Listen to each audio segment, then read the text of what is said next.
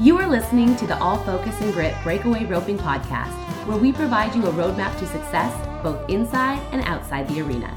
Here are your hosts, breakaway ropers, dreamers, and goal setters, Jennifer Casey, Cody Fuller, and Dusty Crenshaw.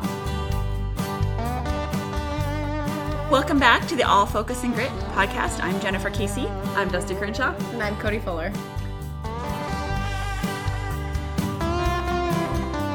Today, we have a very special guest with us. I grew up rodeoing next to her, and let me tell you, she is wicked. She grew up in a very talented rodeo family and has numerous wins under her belt in not only the breakaway, but also the barrels, including a college national finals all-around title. This year in 2020, she competed at the AT&T Stadium in the breakaway roping. She's now married to a 10-time NFR header, Riley Miner, and has the cutest little girl around. Please welcome Jordan Miner. Hello. How's it going? How are you doing today? Good. How are you guys? Pretty good. How are you holding up with all the craziness lately? It's pretty quiet. Kind of not sure what to look forward to anymore. I know, right? But so you spent the winter in Arizona then, so you got to rope quite a bit down there? We were a little bit all over the place. We do have a place in Arizona, and we go there usually sometime in November. And Riley and his brother can start practicing for Vegas.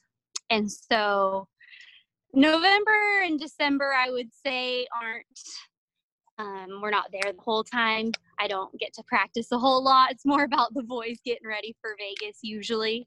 And so after that, and so I don't always have calves in Arizona. This year we made it a point to get some, so that was a lot more fun for me.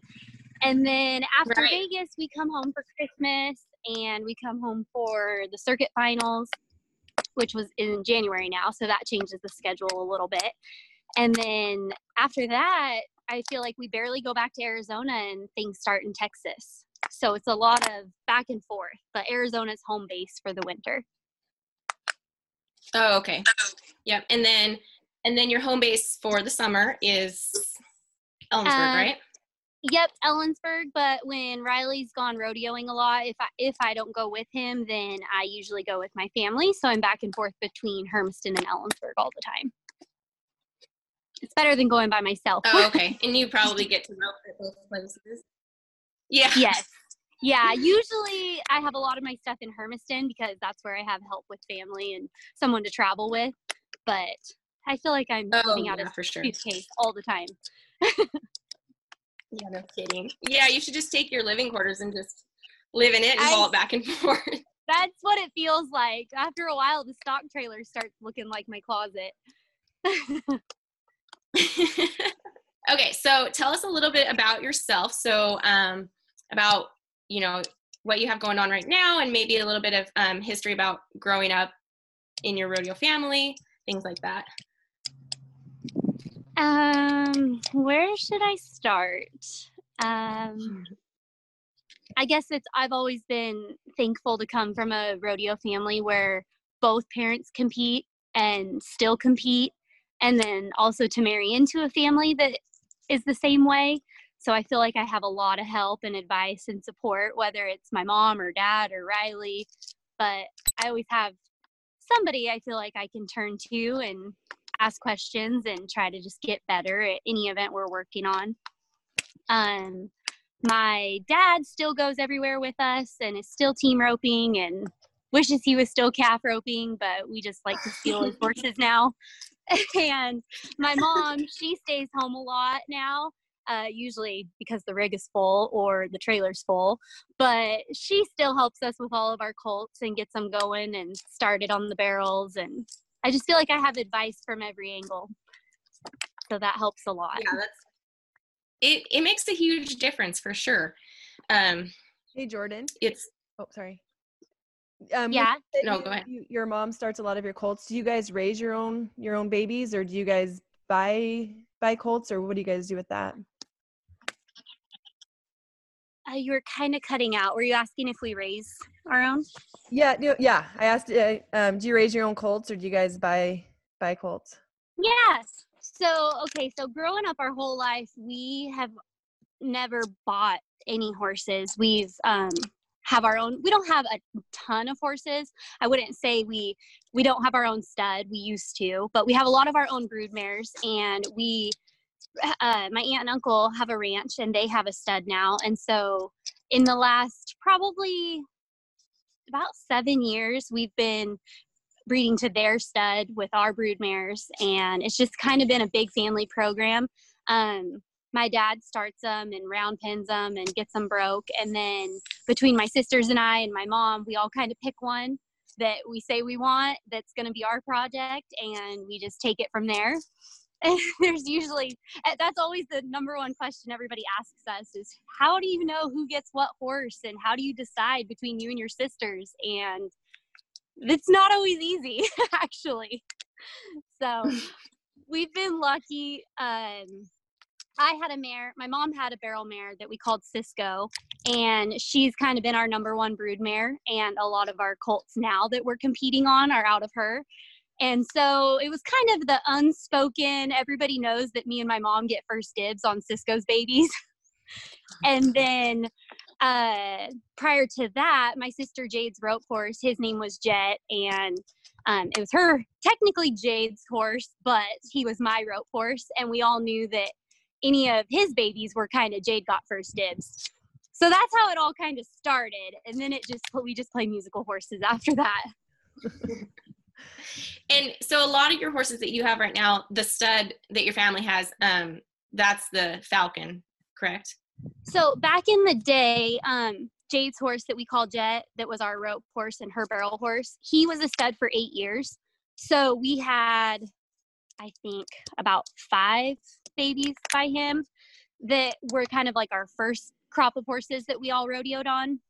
And then ever since we cut him and he became solely Jade's, the rest of ours that we're riding now are all Frenchman's Falcon, which is my aunt and uncle out at the ranch. So I think each one of us, and I think my sister, my mom, all of us are now riding a Frenchman's Falcon. And we rope on them and run barrels on them. So, okay, so your breakaway horse right now is also a Falcon? So that's the history of everything. So in the meantime, the last 2 years, we have had the worst horse luck you can think of. I feel like I don't even want to tell my sob story anymore because everybody has bad horse luck, and I truly know how it feels now. And from the barrel horses getting hurt to Jet dying, one of my barrel horses dying, my other one getting hurt, we were kind of just at a standstill where we had 20-year-olds or 4-year-olds and nothing was ready to go anywhere. And so last summer I stole my dad's heel horse, which was out of Cisco. So that's a touchy subject because we're not sure how my dad ended up with him, because I feel like he should have gone to one of us. But he is technically my dad's, and I was just lucky he shared him with me. But after a long summer, my dad was like, okay, time's up. I want my heel horse back, and you can start riding your colts again. And so then I got very lucky this fall. We came across a calf horse, breakaway horse, and it just seemed too good to be true. Riley and I had kind of been looking and kind of keeping an eye out, but I really had no experience in that. And to be honest, I was scared to go look somewhere else and kind of the unknown. And so we just got really lucky in November. Colby Bravos, a calf roper from the Dalles, he's younger than I am, but he wanted to sell his horse. And I just thought it was strange that he was 2 hours away in the Dalles and I didn't know anything about the horse. And we went and we tried him, and the rest is kind of history. His name is Limo, and it's the first horse that we've ever bought in my life. So I had a lot to figure out in a short amount of time this winter. Well, now you have plenty of time. Yeah, exactly. I needed this time before this winter. Yeah, no kidding. Worst time to actually be horse shopping, in my opinion, because I found him and I thought I liked him, and then there was nowhere to go. So then you just sit and think and overthink and try to figure Yeah. things out until there's somewhere to go. And it seemed like for me, everything was new all at once. A new horse, new rodeos, new places, never really gone to Texas, and I was doing it all at once. How old is that horse that you bought? He's 12. That's a really good age. Yep. Yeah, that's perfect. Yep. And I just kind of kept waiting for, is there something I didn't know? I mean, I don't know if you guys have bought horses before. I haven't. And so when it's your own, you know all their quirks and everything about them and kind of their personalities and how to get around them or what to expect. And with him, it was just like, well, I have to learn to trust you. And until you mess up, here we go. And he hasn't at all. He's been great. It's a relief that it worked out. That's cool. How is that horse bred? He is a Freckles Playboy and Dox Quixote on top, and Dual Pep and Peppy Sand Badger on the bottom. Cool. Nice. So he's been fun. And is that Yeah, the horse you rode down in Texas at the American? Yeah, so I got him in November and didn't go anywhere. And then I rode him at circuit finals in January.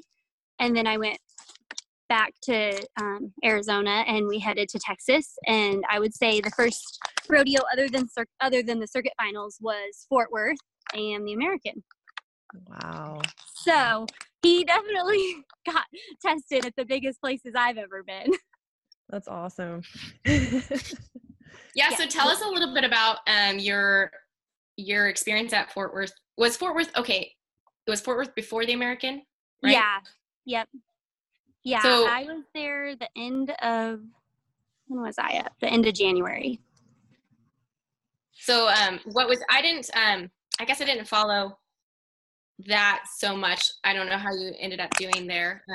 But how'd you do and what was your experience like? I didn't do any good there. Why don't really, you tell us the format of how that worked and how you got to go to Fort Worth? So actually, I didn't even know that I was qualified for Fort Worth because I knew it was in the new Dickies Arena. It wasn't at the old Will Rogers anymore where I had ran barrels. And in the past, the things I knew about the winter rodeos were either based off of what I had learned from Riley or what I had learned running barrels there. So with Breakaway, I really had no idea what to expect. And I was luckily looking into Fort Worth thinking about entering the barrels when I saw that I was qualified for the Breakaway. And they ended up taking, I believe, the top 40 from the WPRA Breakaway standings, and then the top 10 from the WPRA World Finals. So there was only a total of 50 breakaway ropers at Fort Worth. So when I got looking at that, I didn't even realize that I would be qualified. But luckily for us, our circuit has so many great rodeos and breakaways that I was qualified just by our circuit standings and was in the top 40. So I was able to enter Fort Worth. And we just entered through interrupt.biz and gave your preference, and it was 2-head. And then if you were third in your set and didn't advance, then you went to the wild card round. And then if you advanced from the wild card round, you went to the short go. Is that right? Yes. Yeah. Yeah. I can't remember. Did 2 advance out of each set? 2 advanced out of each one? set to the Okay. semifinals, and then the wild card was to there. Yeah. Because see, they did it a little bit different than most of the winter rodeos. Most winter rodeos that are in bracket systems like that, the wild card comes after the semis. But at Fort Worth, the wild card round was out of your set. So that was a little bit different. Right, and then the wild card went into the semifinals, and then you had to. Yes, it was not. Yeah, where in other rodeos you compete in your set, you advance to the semis, and then if you don't advance to the short go, you go to the wild card for one more chance at the short go. Mm-hmm. So Fort Worth's format was just a little different, but it was real. I really liked Fort Worth. I didn't have any luck there, but the new arena was awesome, and it was a great experience. I would hope to go back. What did you think of the big, the screen that was in there? I mean, it was so big. Yeah, I don't know. I'm weird about that. I feel like I didn't even look up. I didn't want to know how big it was. I didn't want to see myself on the screen. I just wanted to ride in the box and rope. But afterwards, when I was done and I saw how huge the screen was, then that would have changed things beforehand. Yes. So they just had a big screen, like a big screen hanging down in the middle of the arena? Yeah, pretty much. It's a huge new arena. It was so big that they even had when I went and sat at the stands, on the inside of the screen, it had stuff. So yeah, it was a big, 3 screens in one. yeah, it was crazy. It was huge, and it's a lot different. A lot of people said that they duplicated the old arena, but just, I don't know, my personal opinion and my experience running barrels in the old arena and then roping in the new arena, it's way bigger. It's a lot different. It's a lot brighter, and it's just fancy. It's like marble floors and white. Oh, wow. Like a lot of white, really clean. You don't feel like you should be in there with your boots and spurs at all.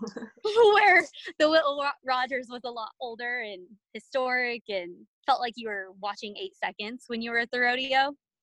Yeah. And now it's a lot more modern and huge.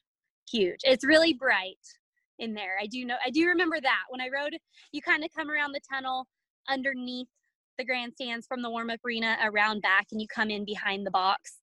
And when you're back there, it just feels like any other rodeo. And then when you ride in the box and look out into the arena, it's just like spotlight. It's a lot bigger. Yeah, that might play with your mind a little bit. Yes. Yeah, but no, it was fun. I liked Fort Worth. So tell us a little bit about your experience for the American. Where did you qualify? Like, what roping did you qualify for, or in it, to get into the last year? I only tried to qualify one time last year, just kind of in the middle of switching horses and not knowing what to expect from the young ones we were roping on last summer. I didn't want to get too far ahead of myself, not knowing what to expect later in January. So I qualified at the Ellensburg 5-header last spring. And that was the only one I did. And then, yeah, you did pretty well this year. So you got to rope in the AT&T Stadium. So what was that like? I would say that the main difference for me from last year to this year was actually getting to be in Texas a little bit longer. And I feel like it's a lot different than home and the setups that you're used to. And you're just a little out of your comfort zone, I guess. And last year I showed up just like the day before the semis were starting, got there just in time, roped, and it was okay, but I didn't feel like I was that prepared. And this year it helped that I got to go a couple weeks before and go to some other jackpots and actually rope in the Coliseum before the semi started. And I do think that helped.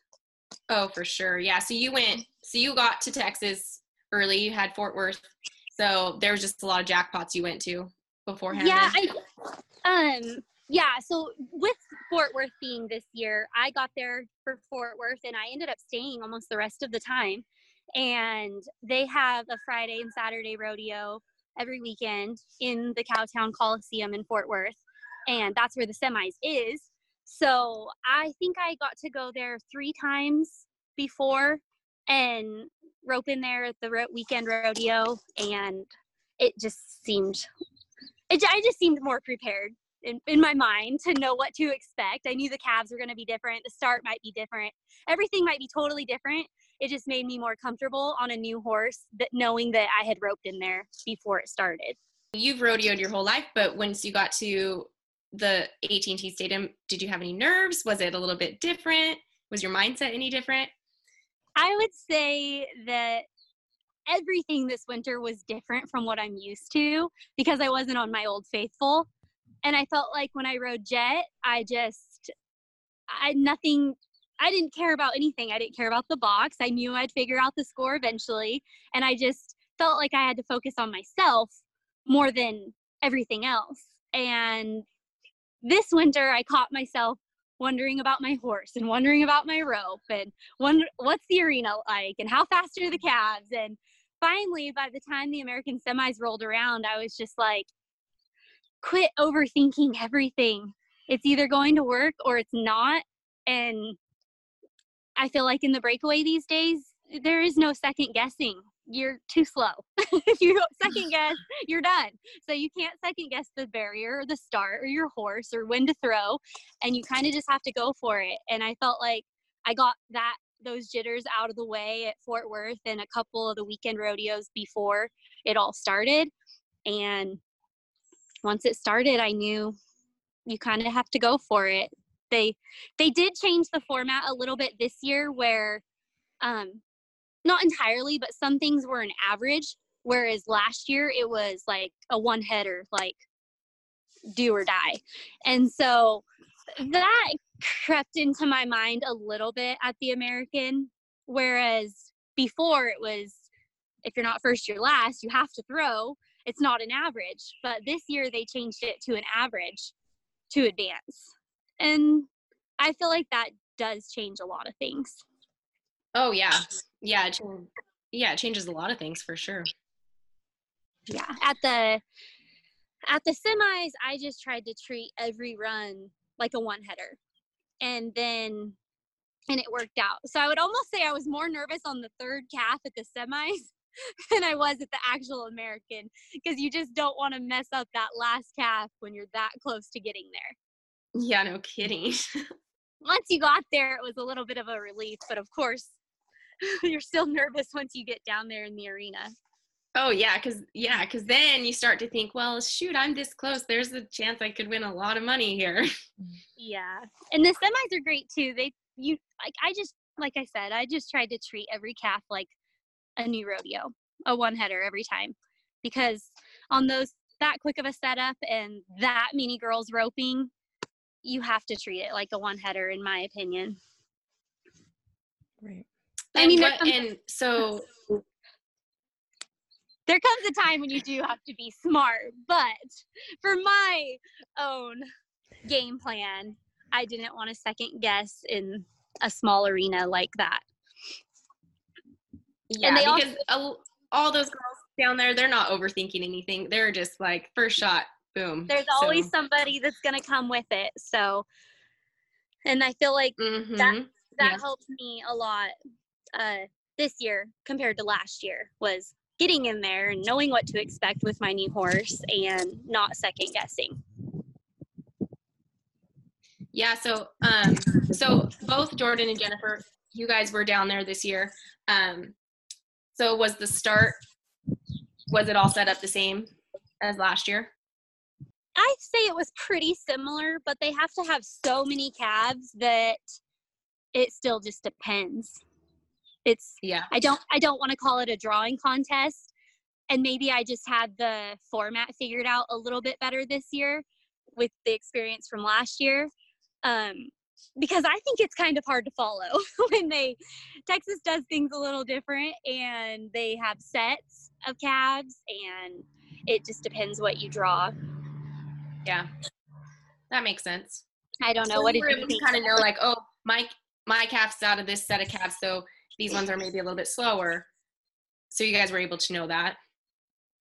Kind of. I believe they had 250 calves this year. So it was still hard to keep track of. But another thing that helped this year that maybe I wasn't aware about last year, they had a last chance qualifier roping the day before it all started where they used the same calves. And I don't know if they did that last year and I just had no clue, or if this was the first year they did it that way. But I felt like that helped get a little bit of an idea of what we were going to be roping too, because I was able to go to that roping also. Oh, okay. So with your experience with going for the last 2 years, would you do it again? I think so.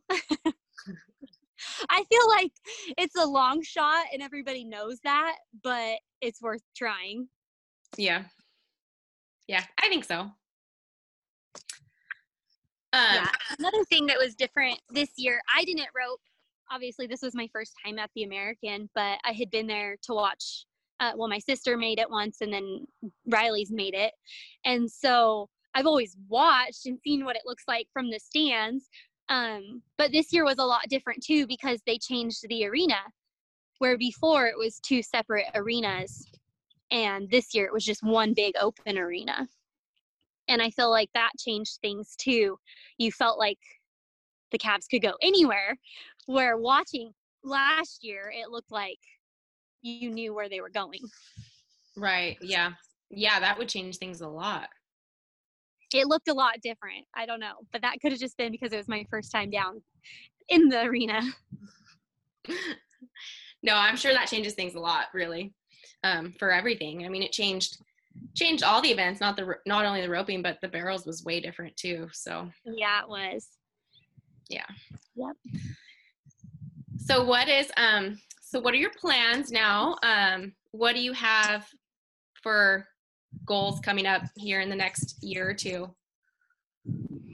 Well, I'm hoping everything starts up again so that we all have somewhere to go. But in the meantime, I guess I just keep riding and tell myself I have more time with the colts because that's something we've been putting off.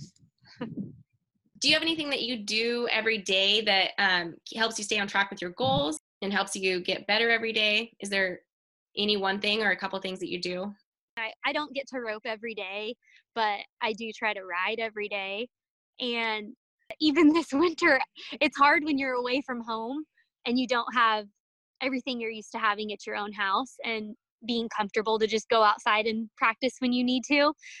That was hard for me because I feel like I'm somebody that always needs to practice, or at least feel like I practiced or made an effort to practice. And this winter was hard because I was away from home and the weather wasn't great and it was rainy and muddy and cold, and I didn't feel like I got to go practice very much. So that's one nice thing about being home. Take advantage of that. Yes, that was hard because I'm not outgoing enough to just ask any random person in Texas, can I come rope? So that was hard. Yeah, I think that'd be hard for anyone. Yeah, I guess I'm gonna practice. Like, I don't know you, but I really need to convince myself that it's all muscle memory and I'm just gonna practice in my head for a while. I don't think that works. Visualization is huge. That doesn't work, but I had to convince myself this winter it would work. So do you have like do you ever think about your mental game, or is that just something that's come automatic to you? Do you get nervous in general, or is it just kind of old hat? I really think mental game is everything. And lucky for me, my mom and my dad are very helpful about that.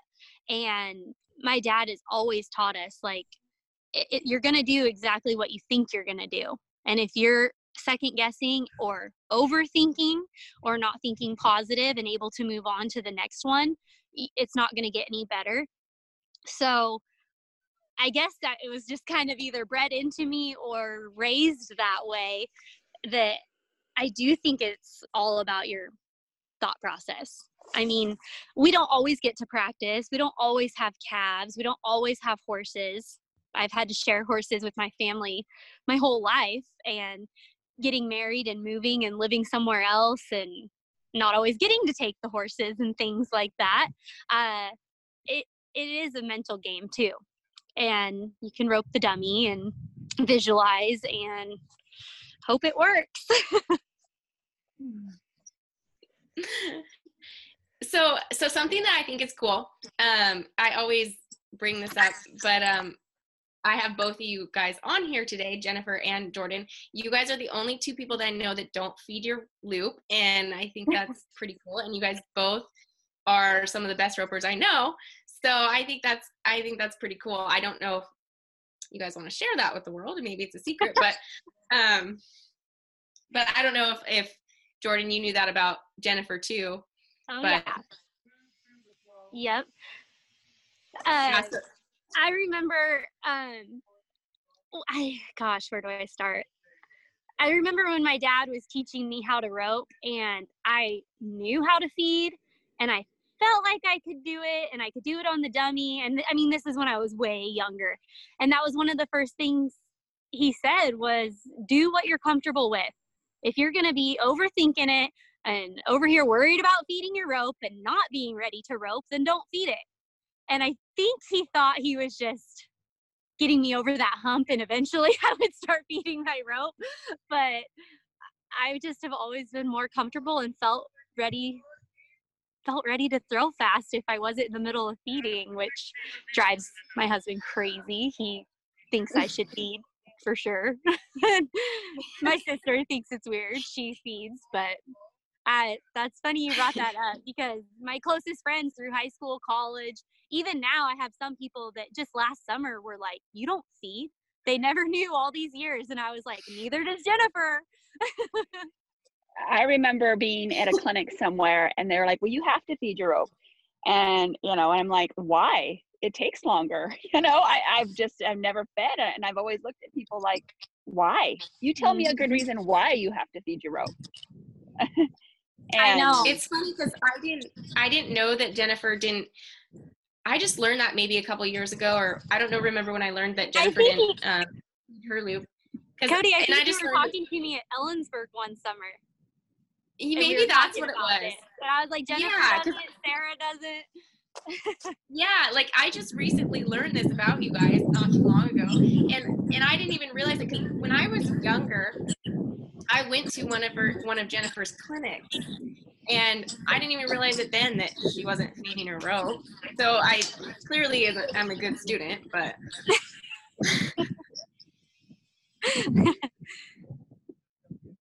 Yeah, right. A lot of people, I don't know, I guess I'm stubborn now. Why change what works? But a lot of people think you do have to feed your rope. And I see a lot of people that mess up when they're feeding and could have been throwing.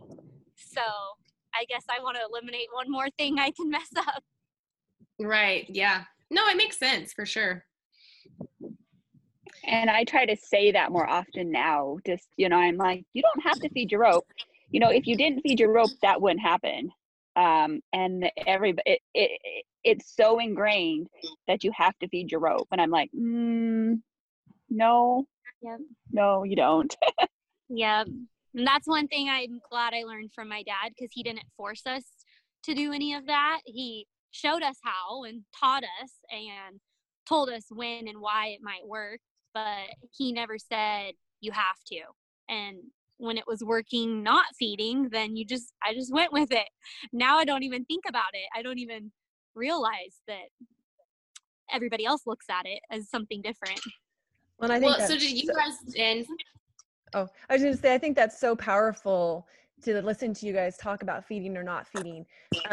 When kids or people learning how to rope listen to these podcasts or go to clinics, they need to listen to what everybody says and then pick out what works for them. And develop those habits that are going to work for you. And learn the whys behind feeding and not feeding, and learn the whys by holding your rope this way or that way. And again, figuring out what is going to work best for you and for your horse and for the setup and all that. Mm-hmm. Yeah. Yeah, it's weird when it's something you've done forever, you don't even think about now. It always catches me off guard when people notice for the first time and ask me, why don't you feed? And I'm like, I just never have. I don't know.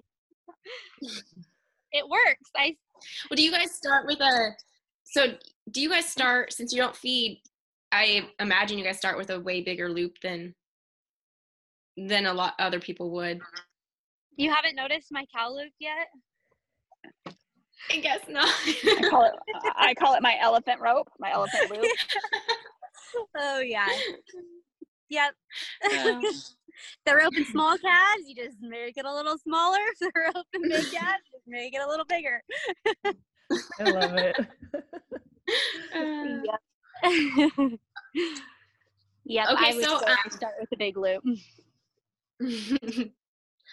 Jordan, if you wanted to touch upon like some of your accomplishments in the past, like I know you won the all around at the CNFR before, and you've had some big accomplishments in the past before the American and things that are going on now. Okay, so what you want me to just start by?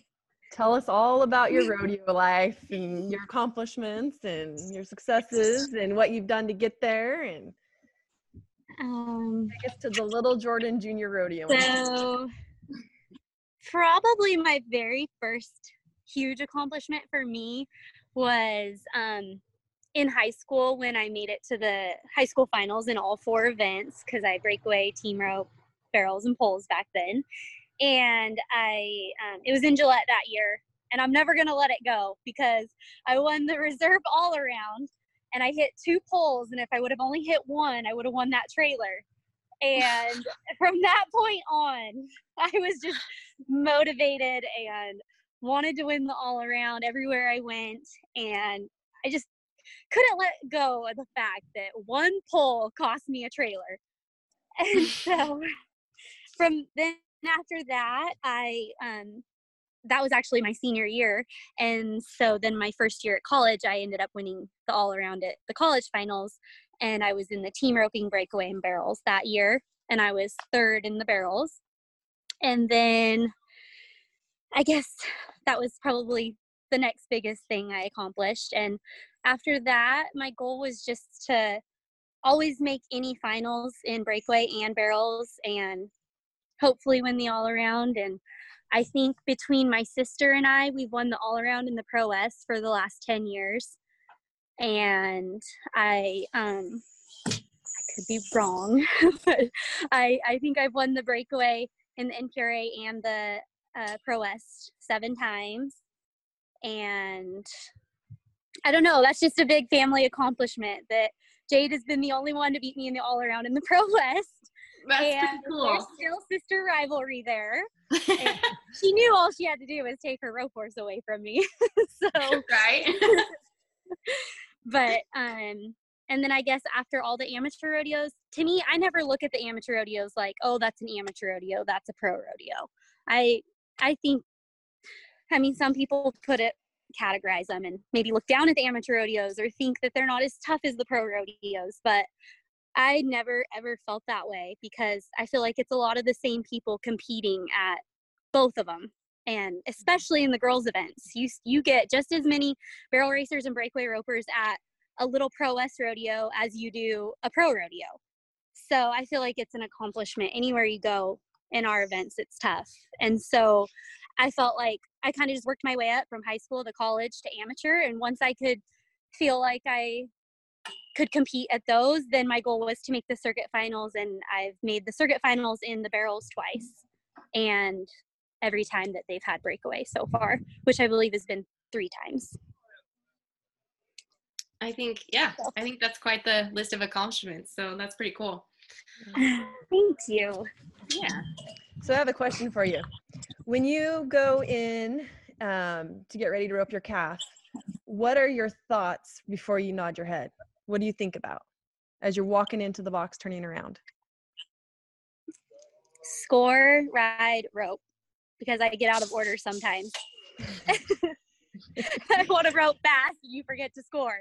Mm-hmm. So if I think every time my sister and I, all of us, when we're helping each other out, as soon as I ride in the box, I think of score first, and I always pick my spot because it's easy to lose sight of your target and glaze over. Mm-hmm. Then you might glaze over after that, but at least if I have at least you got out good. My eye on the target where I'm supposed to look seems like it helps. Right. When you say you look at your eye on the target, do you look at the pin, or do you look at like towards the head of around the end of the gate, or where is it that you look? Yeah, I if this makes sense, it's kind of like tunnel vision to me. I see something around, I think it happens most of the time way too quick for me to look at it to the pin like you would team roping. That's another thing Riley and I talk about a lot. He thinks you should be able to look to the pin, but it doesn't always work like that on caps. So I look at the calf, but I also feel like tunnel vision where I try not to take my eye off of the calf shoulder blades while still trying to see something around. That's good. Yeah, I look at the pin, and all summer long, last summer, I was like, okay, I'm going to try looking the head around the end of the gate. But for me, it happens so fast, and I'm like, oh, just because I grew up, my dad taught me, you look at the pin, and that's where my mental game's at, and to try to change it. That would be hard. Whew, it is hard. Like, yeah, I'm the same. I'm one of the few that's left that looks at the pin. And yeah, same way. I'm same as Dusty. Since I've learned that way and I've stuck with it, I feel like head around or anything to the end of the gate, just it overwhelms me, and I feel like it happens too fast, and so I'm like, okay, Dusty, you're the only one I can ask. What's the start? Yeah. I know that would be. Oh, go ahead. Well, that would be really hard to change, and I don't know why my dad taught us that way growing up, because I did look at the pin team roping. Sometimes, if it was a long score, I could look at the pin team roping. But even then, team roping, if it happened fast, I would see horn around, ear around. Unless it was all the way out, I saw something around. Because then I felt like I never lost sight of my target at the same time. I've heard a lot it's of a weird tunnel that. vision. My sister and I have tried to explain it, and it's like, I feel like if I'm looking at my shoulder blades where I'm going to follow through, I see that moving where the pin never moves. If that makes sense. Because if I look at the pin, then I have to re-find my target. Yeah. That I like that theory. That's why I tried it. But it was really hard for me. I was like, did I get out? I don't know. I don't know what I did. It is hard to change. I don't know if I could do to the pin. I know. When I rope like that. What do you look at when you do the pin? Like, say the start. Well, that wouldn't work for you. I was going to say the start's nose around. Would that be? So what I do is, let's say I have to see shoulder? middle of the ribs to the pin, or hip to the pin. I just look at the pin, and as soon as I see like the middle of the ribs or whatever, or the hip or whatever my target is, as soon as I see that, then I go and then I look towards the shoulder blade. Then you find your target. Yep. So as I'm like riding my first stride out and not, going forward, and then I look for that target. Okay. But yeah, I've heard. I think it depends on I think it depends on the shoots, but a lot of times I can kind of like, if someone says it's like head around, I think that's usually close to back of the shoulder to the pin. Yep. And so if someone says that, I usually try to, but then you have to take into consideration how the shoe is. But usually I try to compare that. If someone's saying, oh, head around, then I'm like, okay, it's probably close to back of the shoulder. So. Interesting. Yeah. Nope. Whatever works, do it. Yep. Jennifer, how do you do it? I see to the pin, or mainly I just see a move, like how much the calf is moving. Yeah. Or I just because very rarely, since the scores are generally short, but how much it is in relationship to the pin, but then it is in relationship to the pin, but then my eye is always on the target. So it's kind of a combo thing. Yeah. Yep. I think that's why my dad always taught us to see something around, because you're really never taking your eye off the target. But like you said, most of the time, most of the scores we're going to see, you watch your calf anyway. It's never a lot. Right. Usually happens quick, so you can see your calf move. Right. Yeah. For sure. Okay, do you guys have any other questions? I have a question. Yeah, I didn't. What kind of rope do you use? It's something that we ask a lot of the people we have on here. I used to use the Hui for a long time, cactus Hui, And I just recently switched this winter to the Tsunami. And I think I'm liking it so far. Haven't gone very many places, but that's what I used this winter. Okay. And that's a cactus? Mm-hmm. Yep, it's their Okay. new one. Yep, it just came out this winter. Another question pertaining to the ropes. How long is your rope? Do you know? I don't know for sure. I always just measure off of the previous rope my whole life. I just keep cutting them off on the old one that I like. That's so funny. That is honestly a common question we ask, and we get that same answer. Is we just kind of grab the old rope we had and measure it out. How big is your? I should know the answer to that though, because one thing I thought was really cool that I was skeptical about was the Tsunami comes already cut off to the length you want.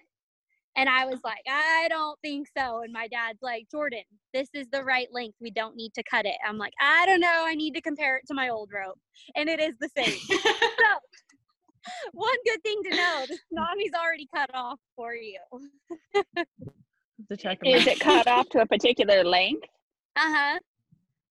Like you when you order, you say, so my rope's 22 feet long.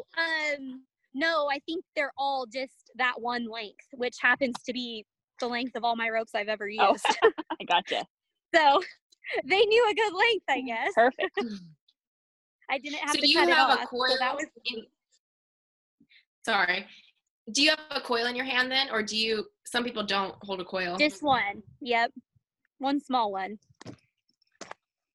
Well, awesome. If there's no more questions, I guess thank you so much for coming on. That was Thanks awesome. for asking me. Yeah, thank you. Thank you. Yes, thank you. Thank you, everyone, for listening to the All Focus and Grit Breakaway Roping podcast. Dream big and rope sharp.